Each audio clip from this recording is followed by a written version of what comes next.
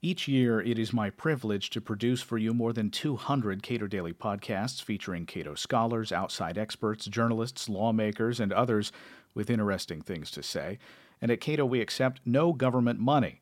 We are entirely funded by private citizens and organizations. That means both Cato and the Cato Daily podcast are completely dependent on your support. To keep the Cato Daily podcast strong and growing, we've launched a new podcast sponsor program for this holiday season. Any and all donations to support the podcast are most appreciated, but at the $1,000 level of support, you'll become a Cato patron sponsor, which means you'll receive all the benefits of patron sponsorship. Additionally, unless you object, I'll personally thank you on the podcast.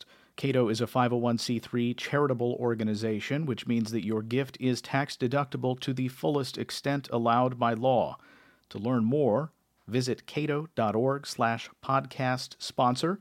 That's cato.org/podcast sponsor. And as always, thank you for listening.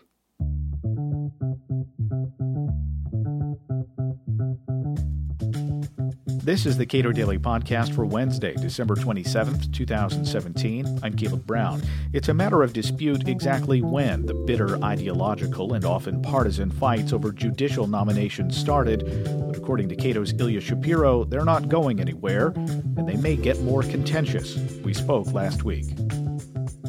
Was there ever a golden age of judicial confirmation? Well, it depends what you mean by that. We didn't even have hearings for judicial nominees until John F. Kennedy, really. Before you occasionally had hearings when, for example, Louis Brandeis was nominated as the first Jewish Supreme Court justice. That was a big deal, as well as certain scandals that were going around during that time. So they had a hearing, but he didn't even testify. The first time that a nominee testified at his own hearing was sometime later. And that was for the Supreme Court. For lower court judges, they just kind of sailed through and were marked up like some other piece of legislation. And really, there was no controversy. And that's in part because they were seen more as prizes to give cronies or leaders of the bar in the respective states, and senators controlled the process, and there was really nothing to it. It's only when the ideological wars or the jurisprudential wars heated up after the Warren Court in the 60s and 70s, and the response from conservatives with the origins of modern originalism, if you will, in the 80s with Ed Meese. And then Reagan's Attorney General, and then you get into the smearing of Robert Bork when he was nominated to the Supreme Court, the Clarence Thomas hearings, the so-called high-tech lynching, the partisan fallout from Bush v. Gore, the ratcheting up of tensions with Harry Reid using, for the first time, a partisan filibuster against George W. Bush's nominees. 10 years later, he got rid of the filibuster for nominees so the Democrats could get more people on the courts under Obama. And then, of course, the blockade of Merrick Garland's nomination last year, followed by getting rid of the filibuster to be able to confirm Neil Gorsuch. So it's just a ratcheting up of tensions with no end in sight. All right. So if a key moment here was going to a simple majority for confirmation of judges, what do you suspect that sort of? It's not the original sin here, but it is something. It is sort of a critical moment in ratcheting up this fight. Is there nothing but ideology for confirming judges now?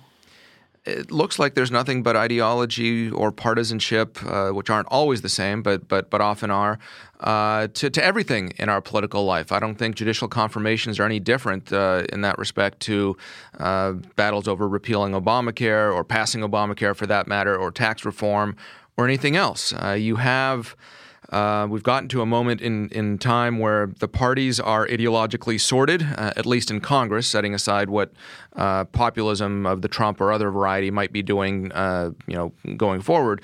But you have the Liberal Party and you have the Conservative Party, and there's no overlap. And they are more polarized due to lots of things, gerrymandering being one of them. And on top of that, you map these different approaches to jurisprudence, so whether it be originalism versus living constitution or textualism versus purposivism in evaluating statutes. And it's a zero-sum game. And so there's no incentive for the party opposite the president making the nomination to compromise in any way. And so you just have these majoritarian steamrolls, with the exception of certain parliamentary obstacles. Now, the filibuster was one. That's gone now. The next thing is the blue slip, which used to be very arcane, but you hear about it a lot. That's the prerogative of home state senators to delay or stall a nominee from going forward. Well, Chuck Grassley, the chairman of the Senate Judiciary Committee, has laid down the law and said that blue slips will not allow undue delay. If there's no good reason, you've looked at the nominee and they're the only thing you just don't like that person, then vote against them. The blue slip will not be honored in that case. And so the only possible escalation beyond that is if and when the Senate will be controlled by a different party from the White House, whether it's after next year's election or some other time in the future, will that Senate simply, the opposition party having the majority, not confirm any judges or virtually any. There's no point beyond that, I don't think, to go. And that's where we're headed, and there's really no way to stop it other than some sort of magical unwinding of the federal government or a coming to a consensus or a better consensus about the proper role of the judge. And I'm sorry to be the harbinger of depressing news, but I don't see a way out. All that sounds very bad, but if you have judgeships overwhelmingly taken by people of one ideological stripe or another, the fact that the battle would be joined for different interpretations of the Constitution when it comes time to render decisions at these lower court levels, that doesn't seem bad to me. The fact that the fights would be bitter is, I guess, an acceptable casualty in a way. Do you have that view? I do. And in fact, on the eve of the presidential election, when it looked like Hillary Clinton was going to win, I wrote a piece saying that Republican senators should vote against all of Clinton's nominees, not because as a matter of hashtag resistance, as we have it now against Trump, that everything he does is illegitimate or that everything Clinton would do would be illegitimate, but simply that the judges would be bad ideologically, jurisprudentially, in terms of constitutional and statutory interpretation. And so I don't begrudge senators deciding that a particular person would be not good for the health of the republic in terms of interpreting its laws. Probably more justified the higher you go. District judges don't necessarily determine those highfalutin jurisprudential things, or at least they're reviewed on appeal, of course. We've come to a point where, indeed, that battle is so cataclysmic that it is worth having, and it's worth not confirming too many people who are, from whatever your view is, would do damage to constitutional interpretation. That's not it's not necessarily a good thing for the country to have its leaders so polarized and having these bitter battles. But on the other hand, it's not good for the country to have bad judges, however you determine that. The one thing that I do hope comes out of this continuing war is perhaps some voter education. Disappointingly, that hasn't happened too much with how the Democrats have been opposing Trump's nominees. For example, when Don Willett had his confirmation hearing, now Fifth Circuit Judge Don Willett, the focus was on some tweets that he had making jokes about bacon and certain other things, rather than, say, attacking him because of his jurisprudence being too in favor of economic liberty or something like that. I would hope at least that senators would use that opportunity, even if they're going to vote no, to explain why they're doing that, rather than engaging in demagogy. But I don't have, given what we've seen, I don't have too high hopes for that. Is one benefit of all this that judges may be more fundamentally honest about their views? I know a lot of judges in pursuit of higher, of more important judgeships might shy away from making clear their true interpretations of certain elements of the Constitution. Well, it used to be that when the White House and the Justice Department lawyers who are in charge of selection and vetting, when they were looking for nominees, they did indeed want no paper trails, a complete blank slate.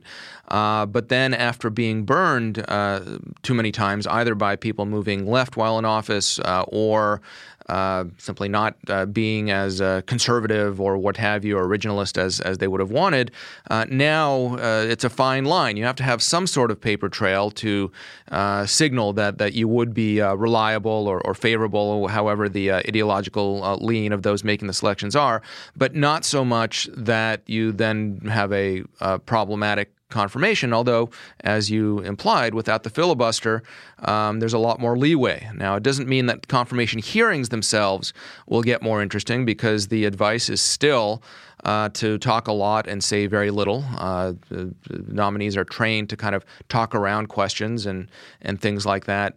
But the types of nominees that we'll be getting, that we have been getting, are certainly more, have more of that paper trail, seem more reliably of the direction that they're supposed to be from the perspective of the Trump administration officials, for example, than even under George W. Bush, let alone in earlier ages. So there will be some more honesty of that sort, but you really have to dig beyond the headlines and the public confirmation hearings to really find out about it. So what is the fix? It seems to me that this kind of thing shouldn't be it seems not particularly sustainable, and one concern might be whether or not you have enough judges to actually rule on cases. Yeah. This hasn't really gone down to the district court's nominees yet. A couple of Trump nominees have been withdrawn, but that's because of opposition from Republicans themselves.